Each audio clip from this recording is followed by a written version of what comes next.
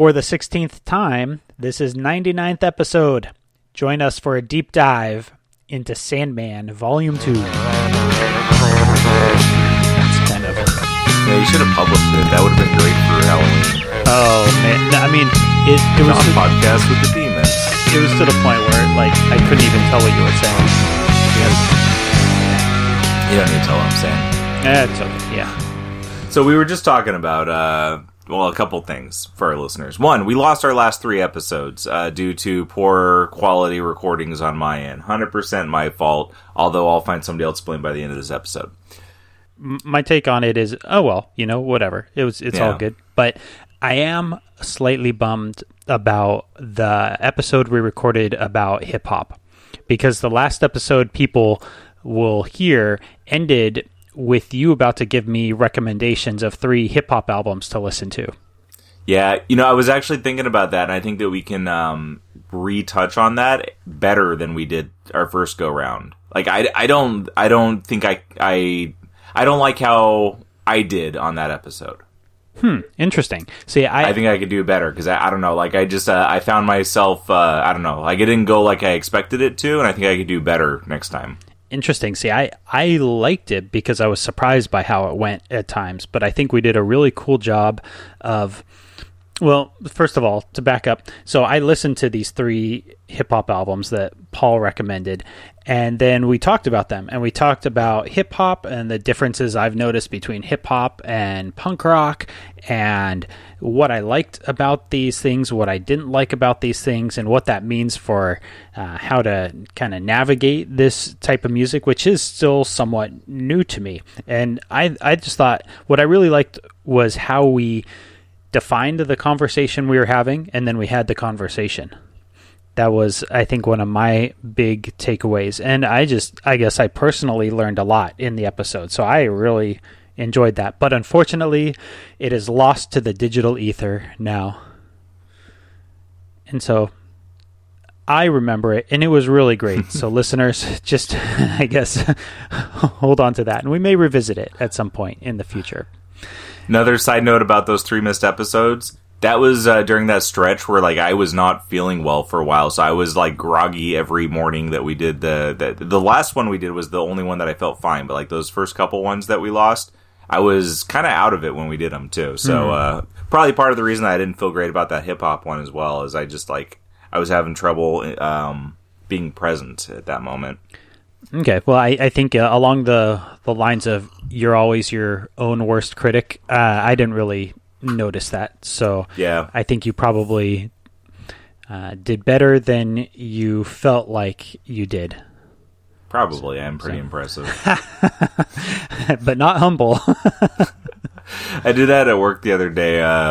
One of my employees was like, this is the best job I've ever had, or something to that effect, and I just said, you're welcome.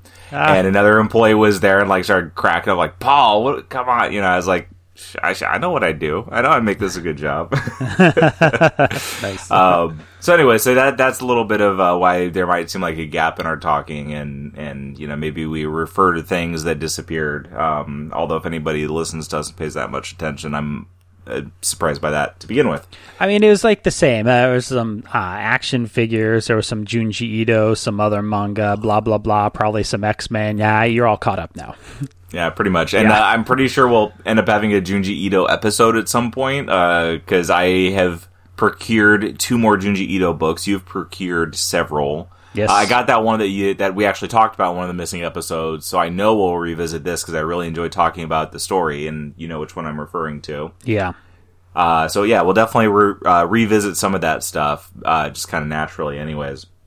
Today, though, we are doing our second part in our Sandman read-through, and we are reading The Doll's House Trade. You heard me right, you're going to listen to us read it, so be prepared to sit there and listen to silence for a couple hours while we do this, and then we'll talk about it. Yes. Well, maybe we should just edit out the part where we read it to the listeners and then just discuss it. A logical choice. Okay, all right. One comment I was making to Sean right before we started, and I decided I wanted to start recording so we would capture it, is we were talking about art. I just got a hardcover collection. They're starting to... DC Black Label is releasing deluxe editions of the Sandman, like, I didn't look into any details, so I really hope this is like a planned thing that they're going to carry through the whole series, which I don't know why they wouldn't with Sandman. It's finished, it's established. There's no reason why they would start doing it and be like, nah, this isn't working, you know? It ends with Sandman Midnight Theater, which I had read some of this before when I was trying to read Sandman Mystery Theater, which, just putting the pieces together in my head, I believe that this must have spun off into that series that became its own series. This is it's written by Neil Gaiman, plotted by Matt Wagner, from a story by the two of them, painted by Teddy Christensen, cover art by Dave McKeon. But so I was looking at it, and it really struck me how much more I liked the art looking at it physically instead of looking at it digitally. Because when I tried to read it before, was on my Kindle on Comixology Unlimited. So yeah, I'm not sure. I'm also I'm looking again. I'm not 100% positive if this is what I read or just similar. I don't know. I gotta dig into it a little bit more. But it got me thinking about that. And one of the comments I was going to make to Sean was, I don't know, I'm still talking to the listener, not you. One of the comments I was going to make to you, Sean. Oh, yes, Paul? What was that? One of the barriers for reading digitally for me was the size. I do not like guided view. I like to be able to see the whole page. Oh, me too. I never use guided view. Yeah. I get where it works sometimes. Like, sometimes at work I'll read comics on my phone in guided view because that's too small to try to do the whole page comfortably. But it's stuff that doesn't matter as much. Like, I don't know if you took part in all the free Scooby-Doo comics they had at one time. So I was reading, like, Scooby-Doo Team Up. Like, how much do I care about the layout of Scooby-Doo Team Up? Like, it's just kind of for fun reading quickly. But stuff like this, I want to be able to see the whole page layout. At the very least, if you're doing guided view, you can do the, there's a lot of settings in, like, Comixology, I know, where it zooms out either at the beginning of reading the page or at the end of reading the page, so you do get to see the whole layout. But so that was one thing I had to do, is I got a 10-inch Kindle instead of using a smaller Kindle, and it really made the difference. Once I got that, it just opened the doors for me reading digitally. But looking at this book, which I've been wanting to get Sandman physically for some time, I had the first omnibus at a time, and it was just so, like, ungainly to read. I ended up selling it and got enough from selling it to buy the whole run of Sandman digitally on a sale, like back when I was starting to read digitally more. When you say omnibus, do you mean like the absolute edition? No, not the absolute. I mean the omnibus, the like 4-inch thick book. Oh, it's like I think 2 or 3 volumes carries the whole series. It's big. Okay, yeah, I don't have that. Yeah. I'm reading the absolute editions. I have those. They're the oversized hardcovers with the kind of like slightly leather finish in slipcases. They're gorgeous, gorgeous copies of these books. I got them as gifts from a couple friends one year for my birthday, and man, they are just such a treat. Those are good friends. Yes, yeah, I know. I couldn't believe it. It was just really astounding, and it makes it more enjoyable to read in a weird way when I have this just incredible, beautiful version of the printed books. It's really, really great. Yeah, I would definitely love to have the absolutes. I've had one absolute before. I found it used for a very good price, and I ended up when I needed the money for something or other, I sold it to a friend for basically what I paid for because I got such a good deal. But I had it in my collection for a little bit, and just being able to like see the absolute and the size and the layout, and it's very, very nice, but also quite expensive, which is why that would be prohibitive for me to try to get the whole series of Sandman. So I'm excited about these deluxe editions because they collect 2 trade paperbacks essentially in one book. This one has that Sandman Midnight Theater, so it has some bonus material too. And it's a $50 cover price, but who spends $50? Like, who spends full price on a book? I traded some stuff in. I paid $40 minus whatever the trade-in I had was, so I got it for a really good price. So that's attainable for me. So I'm going to slowly get these as they come out. I'm excited about that. Cool. I like me some Sandman. So and trades aren't cheap either, man. And there's a lot of them. Yeah, because this is to get through just the basic core Sandman story of issues 1 through 75 plus two specials is 10 trade paperbacks, and then there's a couple other add-on things that you can consider part of the read or not, depending on your take on it. But yeah, it adds up. Definitely. So you said that some of the art looked better on printed page than on digital. And I think I mentioned that I think it's because a lot of this art it feels a little rough and almost sketchy. And the illustrators for the bulk of this are Mike Dringenberg and Malcolm Jones III. Chris Bocciolo does a fill-in issue also, which is really cool. And Michael Zulli does the issue that I know we'll talk to about Hop Gadling at some point. But most of it is Mike Dringenberg and Malcolm Jones III. And they do have this very kind of loose and sketchy way of drawing. And I think on digital, it would look maybe just kind of incomplete. But versus when it's printed on a page, it looks like it's meant to be more of a... abstract is the wrong word, but kind of like loose and sketch-like in how it's drawn. And I think that does come across better on the printed page than digitally. They definitely, like, I'm looking through the first issue, Tales in the Sand, and that was one when I started reading this trade, obviously that was the first thing I read, and that struck me a little bit. The art just didn't quite seem as engaging as the first trade. But looking at it on the printed page, like you're saying, definitely, that one stands out more. It wasn't really a hang-up for me through most of the story.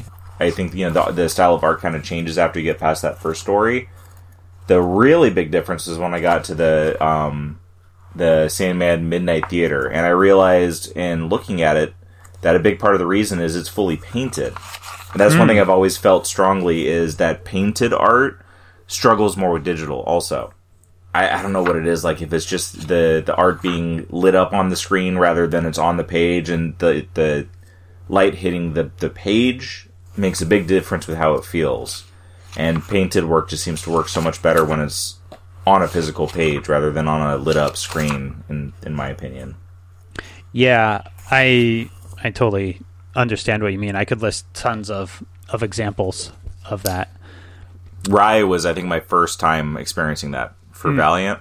Though in a weird way, just to totally go on that tangent, because it's such highly digital painting that Clayton Crane does, that does work for me digitally, because it seems like he's not at all trying to hide the fact that he's working digitally, that he's a digital painter as opposed to a traditional painter. So in a weird way, like that one, I'm okay with reading digitally as opposed to like a Matt Kint who's hand watercoloring stuff, where I think that doesn't translate as well to the digital page. Interesting. Yeah. But hey, that's a kind of a interesting different strokes for different folks thing. Yeah. So what I thought we should do is not assume that everybody listening has read Sandman, and spend like 10 minutes talking about this to those listeners that have never read Sandman, and then we can dig into the rest of the conversation, assuming everybody has read it. Because this is worth reading, I think. And I also think that amongst Sandman volumes, this one is very much worth reading. And I think of this as one of the key Sandman volumes, one of the key stories to the kind of overall arc that is the 75 issues of Sandman. Because I feel like half of Sandman you could just not read and still get the plot. Like the main plot about who Morpheus is, what happens to him, what he goes through, and what the final conclusion of his story is. And I think that those volumes would be the first one, and then this one, The Doll's House, and then Season of Mists, and then probably jump to what's the one where they go looking for his brother? I can't even remember. I don't remember. I can't remember now. It's been a while since I've read that one. Yeah, and then you could go to Kindly Ones, and that's kind of it. And you could skip. There's 3 volumes of what are essentially short stories or very short story arcs, and then there's A Game of You, which is, I think, a really good story, but not as critical to the overall story. And then there's the final volume, which is kind of more of like a denouement, I guess. Denouement, is that the right way to say it? I can never remember. Yeah, I'd go with your second try there. Okay, thank you. Yeah. Blah, blah, blah. I speak French. And, but this volume, I think, is really key to the overall story in that it tells one of the key events of what's going on and establishes some of the key plot relationships between Morpheus, the titular character, and especially his relationship with Desire, his sister. Yeah, you start to see a lot more of the interplay between the siblings and the positions of the siblings also, where I think Morpheus and Death are 2 of the more critical siblings, and like they make it clear that Desire is a step below as far as the critical role they play.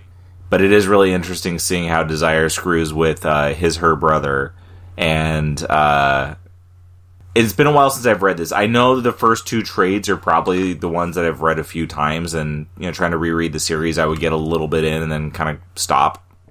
So I honestly don't even remember what the 3rd trade is or what's in it, and I won't until I look at it. But these 2 were the ones that I really remembered. For anybody who's thinking or checking out Sandman, also, the first 2 trades are definitely the most horrific feeling. Like, this is the most grotesque horror story, I think, in the whole series. Yes. And there's definitely grotesque moments later on, but this one is like, I remember the first time I read these, and I definitely, like, had to have a reason to want to keep going, because this wasn't really my cup of tea. That's changed some over time now. I'm definitely discovering that I like horror more, and discovering the difference between good horror and stuff that's just there to be graphic. But yeah, so if these first 2 volumes interest you, but also deter you a little bit, I would definitely say, like, go past them. And I think that you'll find that the groove kind of changes, and it gets a little bit easier to settle into once you get past this point. Yeah, absolutely. This is definitely the most nightmarish of volumes, I think. And a lot of that has to do with that one of the, I guess, the biggest antagonist in this is a literal nightmare that has stepped out of the dreaming and into the real world. Yeah. And so that kind of informs the type of story that this is. But this story it used to feel very disjointed to me, and it felt very random to me, and I didn't quite understand it. And I think understand it a little better now. And that actually came about from listening to the audio production of it. And this story feels like it follows these very kind of different characters through their journey and what's happening to them, but they're all tied together in a way that all comes together at the end. And so if you are reading this, I think it's important to know that it's meant to start off kind of slow, and it's meant to jump around and show these stories of these different characters, and maybe not make all that much sense as it's happening. But towards the end, it does all start to get pulled together. Yeah, I was pretty impressed with that. I remembered bits and pieces of this, and seeing those bits and pieces come together was quite satisfying. Yeah. So the first issue in this trade, though, is Tales of Sand, which is telling the story. So in the first volume, we see Morpheus stumble across a past lover who is now like a prisoner in hell, right? Yeah. So Tales in the Sand tells that story, and it's presented in the way of 2 members of a tribe. One is becoming a man, and their kind of ceremony for doing it is going off in the desert, and the young man goes and finds a piece of glass. There's like natural glass around the desert, and then he finds that, brings it back, and the older man, I believe, just tells him, go find something. You'll know what it is when you find it. And that's what he finds and brings back. Interestingly, I do want to point out that shard of glass he brings back is in the shape of a heart. Yep. And I think that is important, because I think that a lot of... I think that symbol of the heart becomes important to what this entire story is all about. Yeah, definitely. Yeah, so he comes back. The old man tells him the story of a past city that was there, and the queen wouldn't find a husband. Basically, she couldn't find anybody that she could love. And then one night she sees Morpheus. One thing we see, and we saw it in the first trade, is that he presents himself to whoever in the way that they would see him. So. She's African, so he's African in her eyes. So we see him as in this different character. I think this is the first time where we get a bigger story rather than just a glimpse of him being viewed completely different. I thought that was interesting, especially considering when Sandman came out and looking at how Morpheus is attired and stuff. It's very, very timely fashion. And now it doesn't really fit in with the fashion of the time, kind of sticks out. So he feels very unique. But if he were in our time, his fashion would be more in the vein of what fashion is nowadays, I suppose. I thought that was kind of interesting. We also see that in the story where he keeps on going and meeting the man who doesn't want to die. Yeah, we'll get to that issue, I think, because that's maybe my favorite issue of. Is that in this, or was that in the first volume? That's in this. Is it? Okay. Yeah. I was thinking it was in the first. Yeah, I really enjoyed that issue. So she glimpses Morpheus, then she goes to try to find him, and the Bird King ends up helping her figure out how to find him.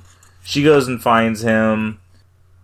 He's not trying not to be found, because even he knows that loving a mortal can't lead to good things. But they hook up, essentially. They fall in love. She tries to escape him, ends up killing herself after doing other things to try to dissuade him. And he gives her the chance to decide to be with him. And she continues to deny him. And that's how she ends up being cast into hell. So this was Morpheus really getting his heart broken. And she did love him, but she knew that love led to destruction. It led to the destruction of her city, and it was going to lead to more destruction because it wasn't natural. Yeah, so that is the story of how she ended up in hell, and it also shows a lot of Morpheus's heart, where he's had heartbreak and pain and had to do things that were difficult. He had to let her fall into hell, and for her actions when he tried to save her, and she denied him because she knew that her own suffering didn't matter compared to the suffering it would cause. I see this one more as his pride was broken rather than his heart was broken. Because, yeah, a bad breakup, maybe you think, I wish that person would go to hell. But I think you don't usually really actually literally think that, which is the case of Morpheus. He literally thinks, I want this woman to go to hell for eternity. And it seems like more so it's his pride that was broken. He says, you would dare not be my queen? I'm offering you everything. Who are you to turn this down? Fine. If you're going to turn down me, the almighty Dream King, then I'm going to send you to hell. It really feels like it's a lot of his pride in who he is that is broken by her, and not just his heart. I disagree. I think that's an aspect of it, but I think it's still his heart. Because the thing is, she's not going to hell because he casts her there. She committed suicide. She's going to hell because she committed suicide. He can intervene for her because he has that power. And, as we saw in the first volume, he has a relationship with hell, even if it is a tenuous one, But she's not going to hell because he wants her to go there. She's going to hell because she killed herself. And when we see her in the first one, she's begging for him to intervene. And he says, no, not yet, because he's still heartbroken. Okay. Yeah, that's an interesting read. Yeah. When you break, an endless's heart, what's the price you're going to pay? Like, one, they have immense power. He's not actually flexing his power on her. He's just not flexing his power to help her. So for him, like, it is and he definitely presents it as pride, but I think often when you have great power and you actually are hurt, inside, you bluster up and, fluff up your power and say, how dare you do this to me? I'm so powerful, when you just got hurt the same way that literally anybody could get hurt. So I think it's kind of both parts, but I think that is the one case, and that's why they've made such a big deal out of it, where he was truly heartbroken. Okay, that is interesting. I didn't quite put that together, that she was going to hell because of she killed herself. But I do think there's something there also that sticks with me. In I think a lot of this overall arc, and also this entire series, is about the ways that Morpheus is like humans and the ways that he pretends not to be. And I think that is a lot of the conflict that he goes through, in that he's kind of torn between experiencing human things but not able to accept the humanity within himself. And I do kind of see this as that he can't, like, he wants her to come up to his level of like godly kingliness, but he is unwilling to go down to her level of humanness and have just kind of some human decency. And I think we're going to see more of that. And that's kind of what this arc means to me, is really that the first telling of those bits of stories about Morpheus coming to terms with having to be more human in the way that he approaches things, and be less of the god that he thinks he is or wants to be or assumes he should be, and to just kind of relax and be more human. Yeah, and I think there's a lot of interesting things that we'll discuss as we go through it too, with even are those things right? Like, does he need to be his role as a god? Like, is him being human just him playing, or is it something important? Like, is he human? Like, for us as people, like, we need to explore ourselves in those ways, but does he? Is it him playing like the creatures he sees and he plays with? I don't know. There's a lot of things that we'll get into that. One of the things I love about discussing this with you is we see different things, and sometimes it's like, oh yeah, I didn't notice that. But oftentimes it's like, no, we interpret this greatly differently. And you don't always get that discussing stuff with people. So I've really been enjoying that.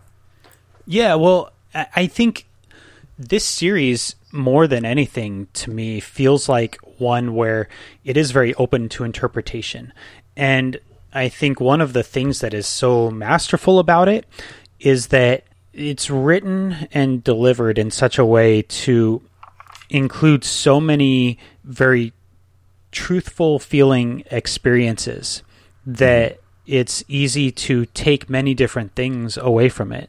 I think that you could read what happens to Rose Walker throughout this series and take away something from that. Or you can see what Morpheus goes through and then take something away from that.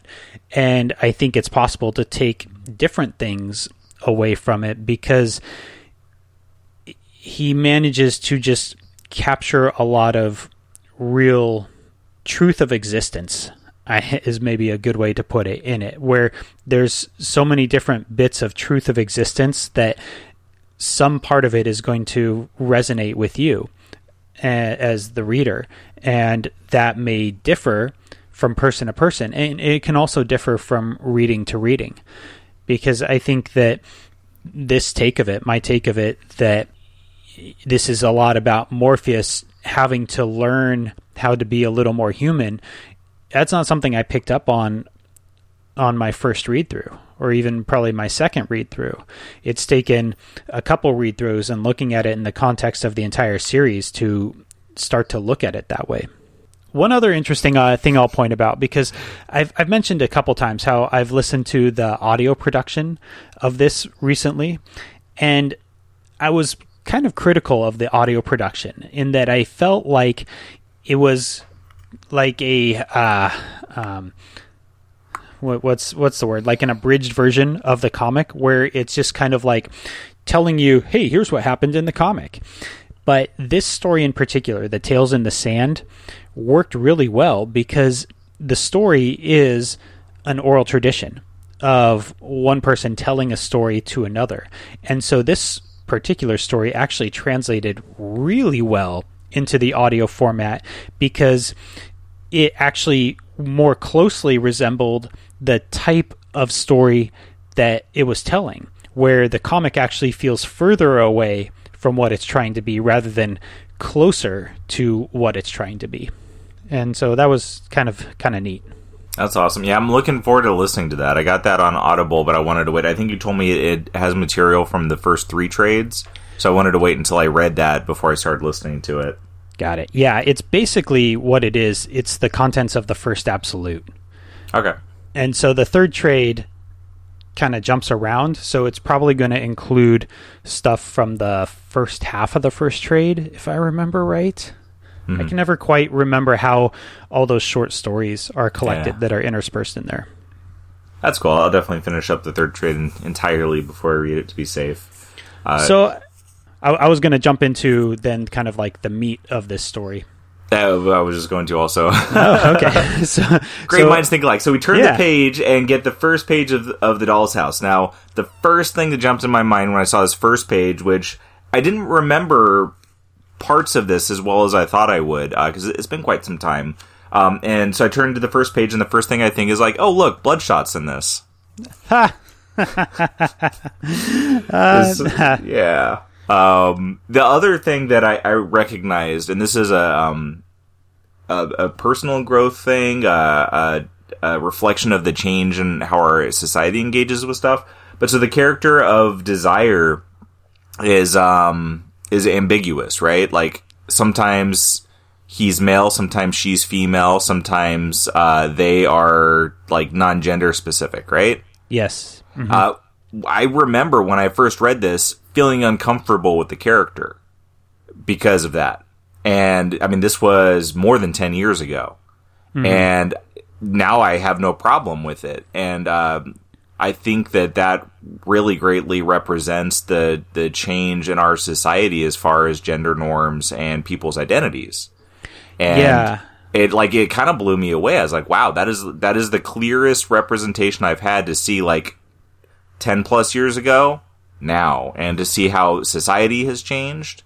And also, like, I guess I'd say, like, I'm proud of myself in that I adapted, and I'm not, sitting here at this point and still being like, no, this is this and that is that. And like, it really, I felt very different about the character because of that.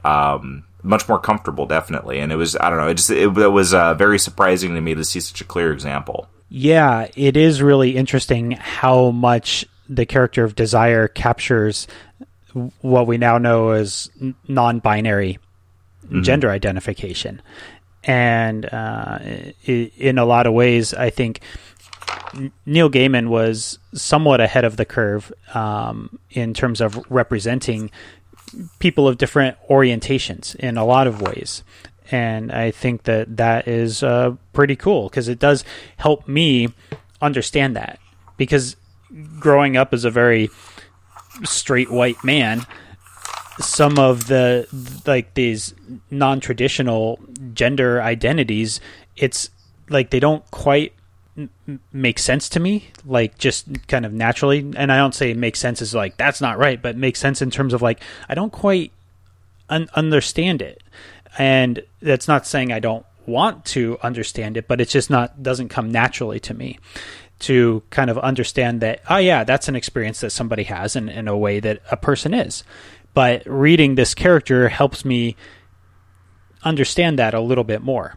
And so having that real world relevance to this character, I think makes this character mean a bit more. Because when I first read Sandman, I don't think anybody, like, I'd never heard the term non-binary in terms of like a gender identification. That just wasn't a thing 20 years ago. That was at least widely talked about, and I'd never been exposed to it. But now I am exposed to it. And so that character means a little bit more and helps me kind of understand the world and certain people's experience a little bit more. So I think that's pretty cool. Yeah, that's definitely one thing that stood out to me with this story. Like I was kind of taken aback, and like I think it's always kind of nice when you can look at something and see how you've grown in your own understanding of stuff. Even understanding that with growing in our understanding, that doesn't mean that we understand it fully. You always got to be looking to grow. Mm-hmm. So pretty quickly, one of the things I like about this story too is you see how the sigils are used amongst the siblings. Mm-hmm. So we're in Desire's dwelling, and she wants to meet with her siblings, and she goes and gets this ring that is which sibling is it? It's Despair's Despair. sigil. There we go. I lost the name there. So she gets Despair's sigil, which is this horrible little hook ring. Despair is uncomfortable. Despair is one that's always uncomfortable to read because, like, man, they do a good job of making you get a hint of what despair might be. But so she Desire is a she at the moment, and she contacts Despair, and I love the sigil play. Like, it really gets into the the magical or mystical side of these beings, where they have this like just representation that they use, and that's all they need to be able to contact their sibling who is wherever they are, Mm-hmm. And it also hints at a couple things. For instance, we've been exposed to death, and so we can guess that the Ankh is her symbol. I'm not sure if we've been exposed to destiny yet. Maybe only in the briefest ways. I think maybe in the first arc there may have been something about how destiny stands at the crossroads as like a quick little takeaway panel or something. Yeah. But we see a book, which is obviously destiny. We see a blank screen, and we don't really know what that means at this point, but it is going to become relevant quite a bit later, and we're going to start to understand what that means. And I think that that's a nice touch, how it shows the foresight into what the story is and what's going on here. That little detail at the time doesn't really seem very meaningful, but adds up to something very meaningful in the long term. Yeah. I am concerned about our pace. If we kind of recap every single issue and every single beat, I'm kind of thinking maybe we follow the main story arcs of the characters, like talk about Rose and then talk about Jed, talk about the serial convention, and then talk about the conclusion. So you don't think we should spend 10 minutes on each page? I don't think so. I don't think I can be here till noon talking about this. I'll let you set the pace from here on out. I think you are more well acquainted with the story, so you can carry it from here. Okay. So we get introduced to the main character, who is Rose Walker. And we find that Rose is on a mysterious vacation to England, and with her mom, and they're brought there by they don't really know who, but eventually they find out that the person who essentially gifted them a trip to England is Rose's grandmother, and Rose's mom's mother, who is Unity Kincaid, who we met in the very first issue of Sandman, who was the lady that had the sleeping sickness and could never stay awake. And she basically lived her entire life until she was an old woman asleep. And then she woke up at the very end, and she's the one that says, I dreamed that I had a baby. And we find out that that baby is actually Rose's mother. And so Rose Walker is Unity Kincaid's granddaughter. And I think we start to see that Rose seems to have some interesting experience with the dreaming, and it isn't really explained what, but she has this sequence where she kind of journeys through the dream world, sees Morpheus, And Morpheus explains that, oh, hey, well, we have a vortex, and it's the first one we've got. And they say, well, we're looking at it, and it's Rose. And then she wakes up, and she kind of has this kind of weird experience with these dreams. I don't have too much to say about this kind of aspect of it, other than it kind of starts to set this tone of that Rose is somehow connected to the dreaming, and we don't really know why or how or what all it means. Yeah, you start to see the pieces, like, even here, I mean, maybe it's just, looking back in hindsight, but you feel like there's these different, threads of the rope spreading out, and, we're gonna eventually explore each one and see how they weave together to make the rope that is the story. Mm-hmm. You bring back Unity, you start to see that, that thread that was left loose in the first volume of her having a baby is something that is going to be more consequential, and it becomes very consequential. Yeah. So Rose's mom stays in England with Unity, but Rose comes back to the United States to search for her brother, Jed, and she moves into a house I think it's in Florida, with a bunch of very eccentric characters. And they're all just kind of very strange in their own way. And she starts to search for her brother. And she's kind of tracking him down, trying to figure out where he could have ended up. And I'm kind of jumping through several issues because I'm kind of following the thread rather than like the beats of each issue. And then she eventually finds out that her brother, was with, I think, his dad, and then the dad died, and then he went and moved in with his grandfather, and then the grandfather died, and so now he's with his aunt and uncle. And so that's when Rose Walker, with the help of Gilbert, who is her big, burly, upstairs, gentlemanly neighbor, go on a search to their aunt and uncle's house to try to find Jed.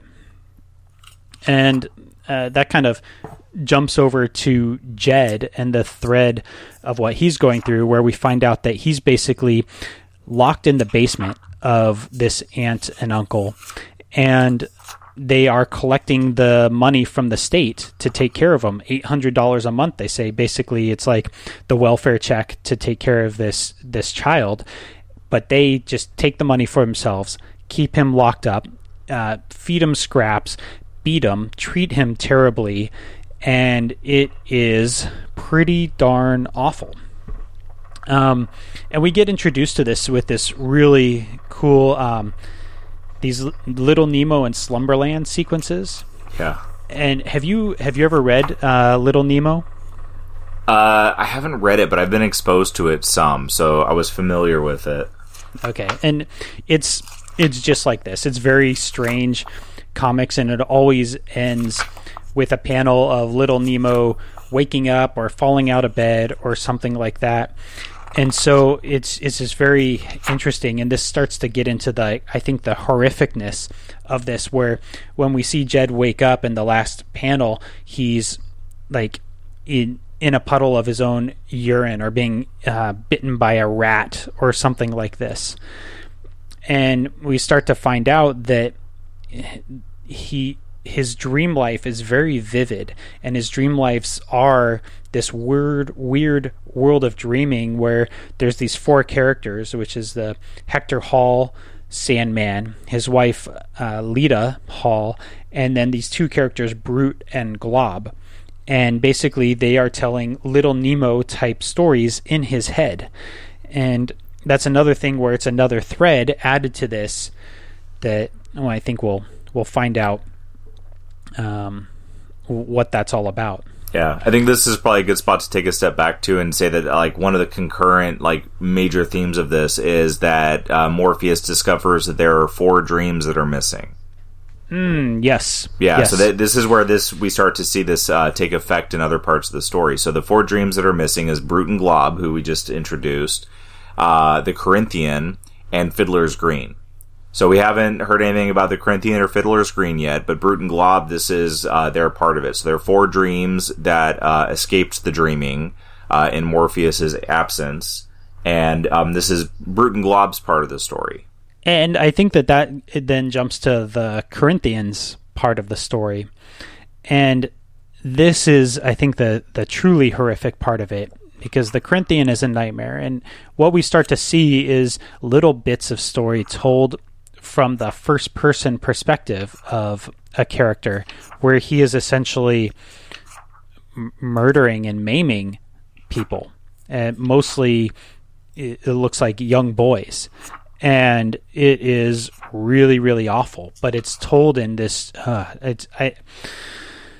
I hate to say that it's told really well, because it's such an awful thing to be depicting, but it depicts how horrible it is really well. And they do a really interesting thing where he takes off his glasses, and you see the glasses coming off from the first person perspective of the Corinthian, and how people lose their mind when he takes off his glasses. And there's something truly horrific going on when he takes off his glasses, and we'll find out what that is a little bit later. And so the Corinthian, we find, is registering for a convention of some sort. And we'll get to what that convention is, but he's essentially on his way to Georgia to go to this convention, or this meetup of some kind. And so that's kind of one of the other threads. So we have these different threads of Rose Walker's looking for her brother being trapped in the basement with these 2 dreams, Brute and Glob, creating dreams in his head. The Corinthian, who is a nightmare on the loose, killing people and heading to into Georgia.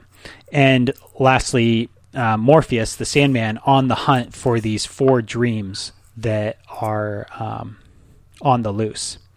And I think the first time, and maybe the first couple times I read this story, I felt like these were all just kind of these weird random bits that seemed kind of disconnected, and this whole story just felt disjointed to me, because it jumps from like this little Nemo storytelling to this terrible stories about this kid in a basement, to then the Corinthian, and then Rose just like interacting with these weird roommate characters and going on a road trip with Gilbert.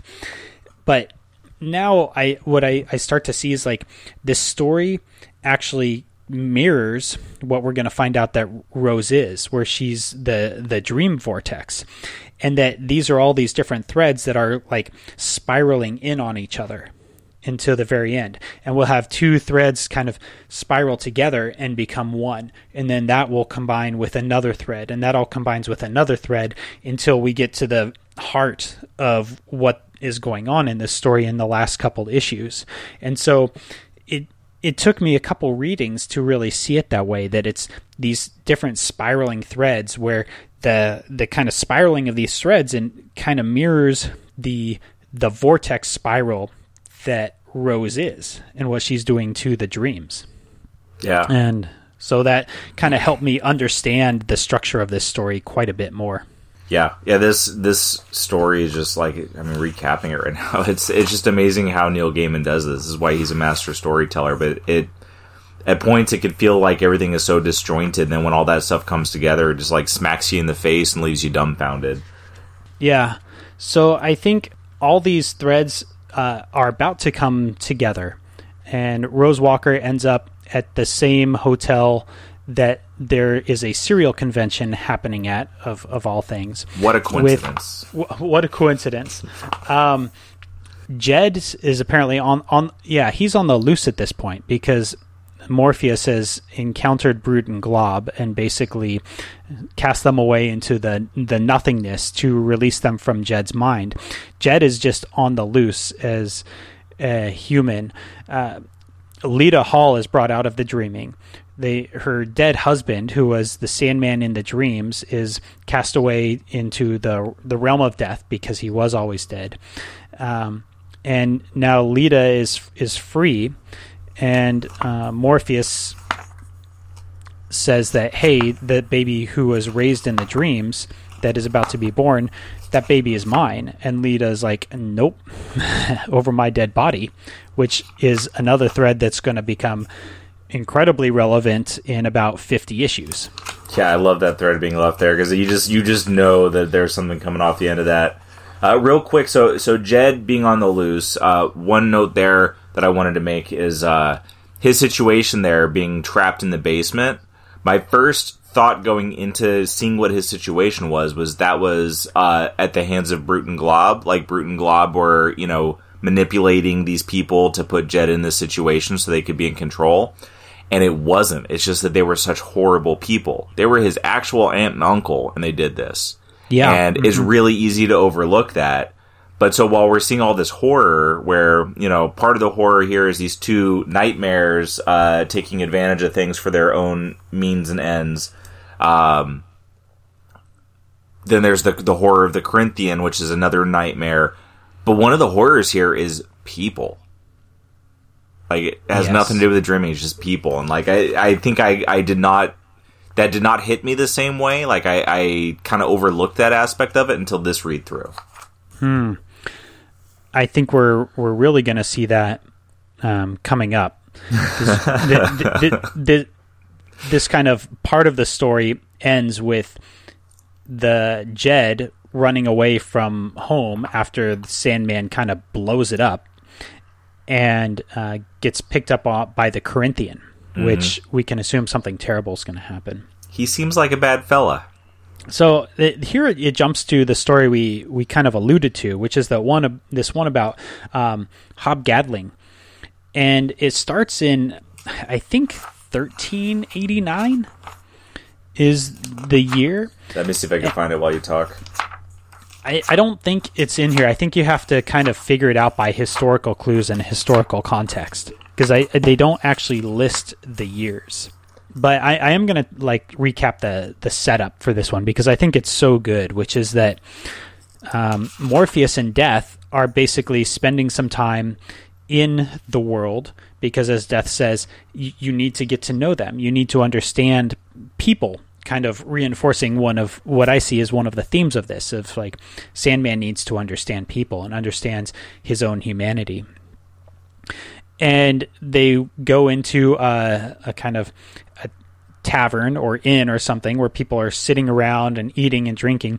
And there's one guy, Hob Gadling, who basically says, yeah, death is a fool's game. All you people, you just go along with it. You just decide, yep, okay, I'll die, but that's ridiculous. Nobody has to die. You don't have to go along with that nonsense. And Morpheus and Death kind of look at each other knowingly and say, well, should we do this? And Death agrees, like, okay, yep, we'll do this. And so Morpheus walks over to him and says, well, if you say that all you have to do is not die, then I'll meet you back here in 100 years. And everybody listening to him says, he sure got you. Ha ha, of course, blah, blah, blah, whatever. What a joke. There's no way you could be back here in 100 years. But then it cuts to 100 years later, and they meet again in this inn. Morpheus shows up back to the same inn 100 years later, and Hob Gadling shows up, and he's like, whoa, like, I was just kind of bullshitting about this not dying thing, and now I'm not dying. Like, what's going on? And real quick, so in the beginning, one of the things they do to kind of root you in the time is they make reference to literary figures. And Chaucer is the one that they make reference to the beginning. So it's probably around 1370s when Chaucer would have been old enough to be, in this kind of position. 1370s, 1380s. Well, we know that it's 89. It's whatever 89. And because I think we know that because of the end of it. Because I think within the world of this continuity, Sandman was released in 1988 from his globe. Okay, so that makes sense then. Yeah. So 1389 we would say for that. Yeah, so they come back, and what happens is every 100 years, Hob Gadling and Morpheus meet up in this hotel, and we start to see a little bit of the life that Hob Gadling lives, how his fortunes go up, they go down, and how he seems to cope with this idea that, well, now he is indeed living forever. And I'm not going to kind of dig into the details of each of their meeting because it's, I think people can go read it for themselves and get that enjoyment out of it. But I think one of the key bits is at the second to last meeting, Hob says, I think I figured it out. I know why you meet me here every 100 years. I think it's because you actually just want a friend. And here Morpheus is like, what? Me? Need a friend? You dare claim that one such as I need a friend?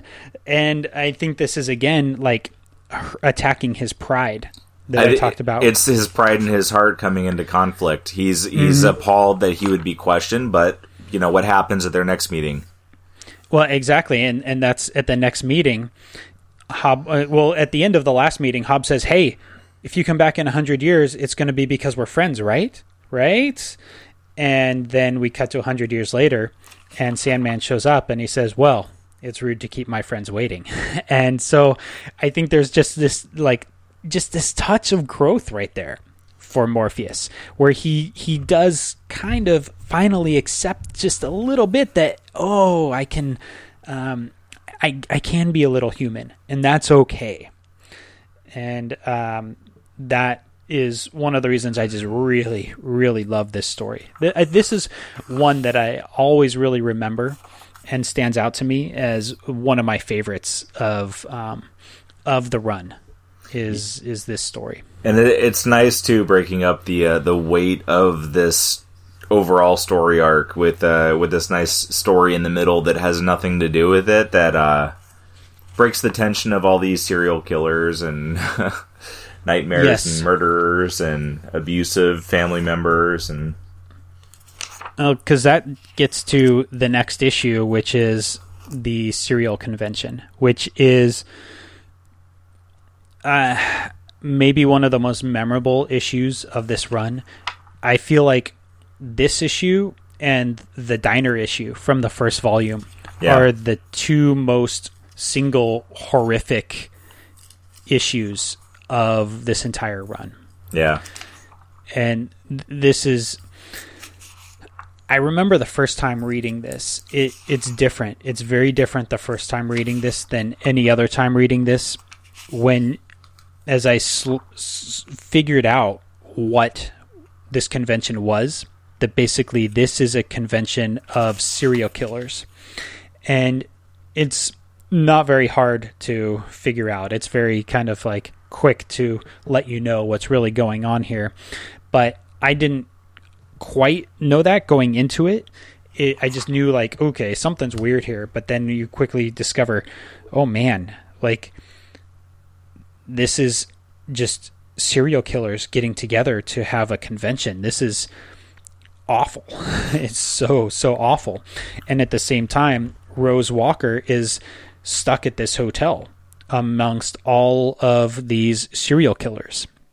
I don't know, like, how much I want to get into, like, details of this issue. I think that a few key things happened, which is that Gilbert recognizes the Corinthian at some point, which is a huge tip-off as to Gilbert's identity, which I think we've talked about how 3 of the 4 dreams that are on the loose are accounted for, so there's the tip-off of who the 4th one is.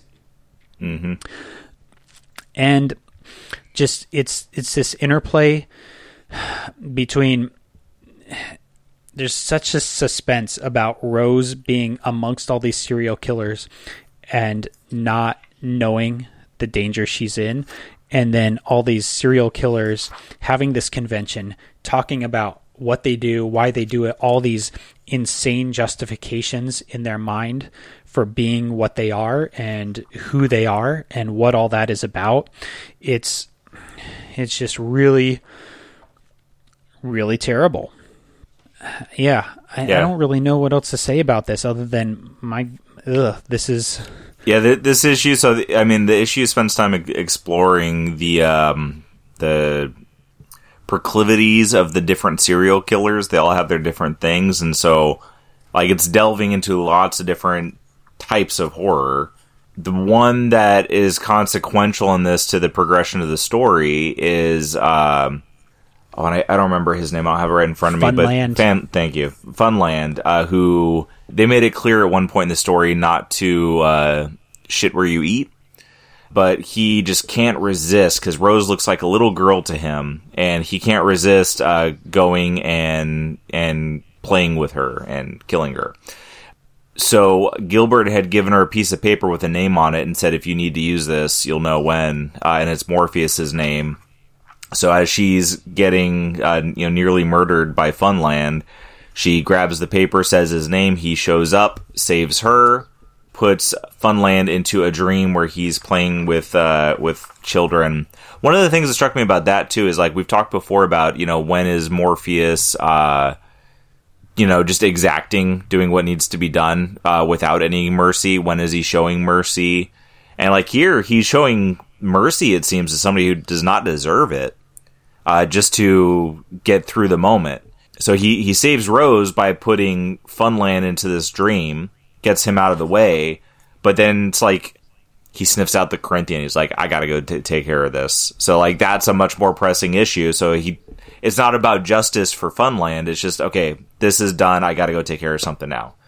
And then we get the big confrontation. So Corinthian is giving the guest of honor speech to all these serial killers, and he's talking about, like, how great they are, and we are true warriors of evil, and he's not quite saying that, but he's, talking about how we're kings of the night, and we're called to this, and we're the true American dreamers, blah, blah, blah. And Sandman shows up in the middle of this and walks up on stage, and they have a confrontation, and Corinthian gets angry and tries to attack, and Sandman reminds me somewhat of when Sandman took on Dr. Destiny, and Dr. Destiny crushed the crystal, and we find out that Sandman has become so big and so powerful that Dr. Destiny is almost like nothing to him, that Sandman he has nothing to it, and he just unmakes the Corinthian right there, just kind of with a second thought. It seems like he's gearing up for this big fight, and then it's just like, no, this is not I loved that too. Like, Morpheus is supposed to be so powerful. This is his creation, and it really shows that he's back to power. And through this whole trade, they're building up how fearsome the Corinthian is. He's like the most fearsome nightmare, right? So powerful, so, and it just shows him all throughout it, killing people and creating this fear. And he just unmade just like that. I love it. And then Morpheus removes the daydreams from all of these serial killers who use those dreams to make them the hero of their own story. Removes them all. So now all they're left with is the reality of who they are and what they've done. And that, I think, is pretty darn powerful. That's something that always really sticks with me. And the specific line is, he's talking to all these serial killers, and he says, "For this is my judgment on you, that you shall know at all times and forever exactly what you are, and you shall know just how little that means." And I think that's such a good way of putting it, that what these people are, there is no story to make them the heroes of. There is no grand narrative that explains what they are. They're just sick, terrible people. Nothing more than that.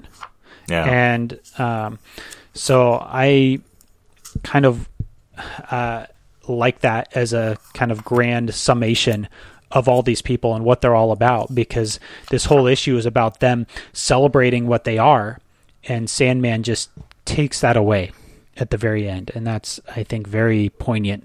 Yeah, it's a fantastic way to end it. It doesn't need to be a big battle that makes them look powerful. They're not powerful. They're just horrible, weak little individuals. So this then leaves us at the very end of this story, which is the final two issues, where I think all of this, we start to find out what all this means and what all of this has been leading to. And Rose is back home in her house with all these eccentric roommates, and her brother Jed is in the hospital recovering from what he's gone through. And we also know that her grandmother is on her deathbed dying. And so seemingly everyone's been reunited, and that kind of all the dreams have been taken care of. And so seemingly all the threads so far are kind of concluded. But what we find is that at night, as everyone in this house dreams, all these dreams start crashing down into each other. The walls between these dreams start to evaporate, and people start experiencing each other's dreams, and their dreams start to break down into one giant dream, and all these conflicting things about their dreams start to come to light. And we find out that that's because Rose is the vortex, which is what was hinted at the very beginning of the story.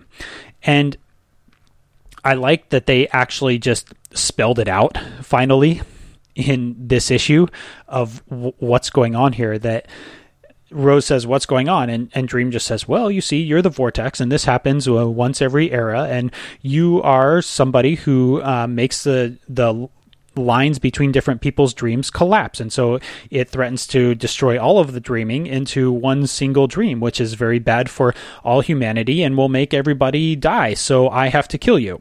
And he's very kind of, oh, okay, at least they're finally explaining what's going on. I really liked that we get that explanation. And so after a lot of drama, we get, like, Rose is like, okay, it's time to kill me, so, go ahead and do it. And that is when Unity Kincaid shows up, of all things, Rose's grandmother, and says, whoa, you're not going to kill her, you're going to kill me, because I was supposed to be the vortex. But when you were captured, that got put on hold, and it got passed to my granddaughter. And so Unity asks Rose to pull out the thing inside her that makes her the vortex and give it back to Unity, which she does, because you can do that in dreams. And then Morpheus kills Unity and saves everything, essentially. And that's the end of it. But I think just describing the what happens leaves a ton out of the story, because I think that there's a couple really interesting things here. The first is the glimpses into everybody's dreams that we see. I think that is just so well done, because all the dreams are so different. Like Ken and Barbie, who are the disgustingly normal couple there. Ken's dreams are all these disjointed things about power and money and stuff, and really hit me like American Psycho. Yes, yeah, very American Psycho-ish. And Barbie's dreams are this fantasy world where she's with Martin Tenbones, and they are going on these it feels very much like Lion, Witch, and the Wardrobe type fantasy adventures that is not disjointed at all. It's very much following this very clear fantasy narrative. And then we've got the Spider Women have two very different types of dreams, and they do such a good job of visually showing the differences between all these dreams, because everybody's dream looks really different. The text is really different. Everything about the presentation really shows all these people have very different dreams, and so everybody's mind is different in this way. And I think that helps explain why it would be so damaging for everybody's dreams to, the walls between people's dreams to crumble, because everybody's dreams are so unique to them that experiencing somebody else's dreams and how they dream is going to be so mentally jarring because it's just so different than what each person is used to experiencing. I think that visually it helps show why everybody's dreams have to be different, because they are so different. And I just love that about these issues. Yeah. The last little bit of the story is Morpheus going and confronting Desire. Mm-hmm. And this is where we kind of see it all come together. We see Desire admit that she is the father of Rose's mother. So they are the one that impregnated Unity when she was in her sleepful state. And it was all a setup to screw with Morpheus and to try to get him to kill one of his family, because Rose is a blood relative. Yeah, in a way, because Desire is Rose's grandfather, essentially. So she partially has this touch of the Endless's blood in her. Yeah. And we don't quite know why that's such a big deal yet. Yeah. But that is another one of those things that is really going to matter for the end of this series. So in a way, this story arc really sets up the finale of this entire series. Like, the things that make this series come to the end are established right here. And I think that is pretty darn cool and pretty darn interesting. Yeah, you get more of the hierarchy and how things interact. Like Morpheus says, basically that the Endless are there for the people. Like, the people aren't the toys of the Endless. So they're not just like gods, like, you know, if we look at like Greek gods or something like that, where humans are just their toys and their fodder. They're there to make things operate the way that they should operate. Yeah, and that I think the last thing that I wanted to ask you about this is the title of this arc is The Doll's House. And what does that mean to you? Or what do you take away from that? Because that's one thing that has never quite been clear to me. And I have my ideas, but I'm curious what you find there. Yeah, I'm looking at the last page right now, and they kind of bring it back to the doll metaphor some here. So the last page is Desire realizing that he or she or it is in sole control of its destiny, is how they say it, and that it feels nothing like a doll. So I think this whole story is, I mean, this all boils down to, like, we see all these huge events that, like, feel like really big deals to us, right? Like these serial killers, this kid that is being abused by his relatives. You know, they're just taking advantage of him for money. On top of that, we see these stories with nightmares that are out and trying to do their own thing. And in the end, it was all Desire playing games with her brother. And so that's where I think the dollhouse metaphor comes in, is she's been treating them like dolls. She's just playing with them to play a game. And in the end, like, as we go through this story, we see how these different people are really affected by it. Like, Rose is one where we see a lot of change and growth and destruction in her. And, at the end of that, we see her trying to get over, like, she's so just ripped to shreds by everything that her last little part in this story is her just trying to get back to being normal. We've seen her go through such extraordinary things that to see her at the end of the story be just like a teenager, a young adult, still living at home with, like, no real responsibilities, just going out to play with her brother, is a big step back from all this crazy responsibility we've seen her, have sat on her shoulders throughout this story. And in the end, Desire is, put in her place by Dream. I think it's Desire's battle within their self about, are they just a doll or are they not? And he does these things to feel in control and alive instead of just a player in somebody else's game. Okay. I like that. I think what I took from it this time, reading it through, is that at times all of us can feel like dolls, like we're out of control of our lives, like all of the events around us are taking control of our lives, and that we're just dolls stuck in our lives without really the ability to control it.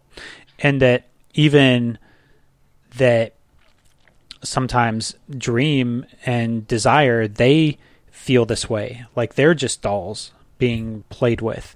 And that made it feel like, well, this idea of feeling like a doll is just a very human experience that even these non-human entities can feel. And so it kind of re-established that even these non-human godlike entities are very human, and that human experience is very universal to all of us at times. I think that the whole story, like if you look at different parts of it, it's a lot of elements of different characters feeling like they're in control, and then in the end being shown that they're not. It's just a part of things. I mean, the Corinthian is a good example where we expect this big battle, but he's just a doll to to Morpheus. He's nothing. He's playing his story, and Morpheus is like, this game is over, and it's over. And that's all there is to it. Everything that Rose goes through, everything that her brother goes through, everything that, all the serial killers, they all think they're this grand part in their story, and all it takes is, nothing from Morpheus, and their story is taken away. And then they're exposed as nothing. They're just like, everything they've done isn't this grand story, it's just them being horrible. Yeah.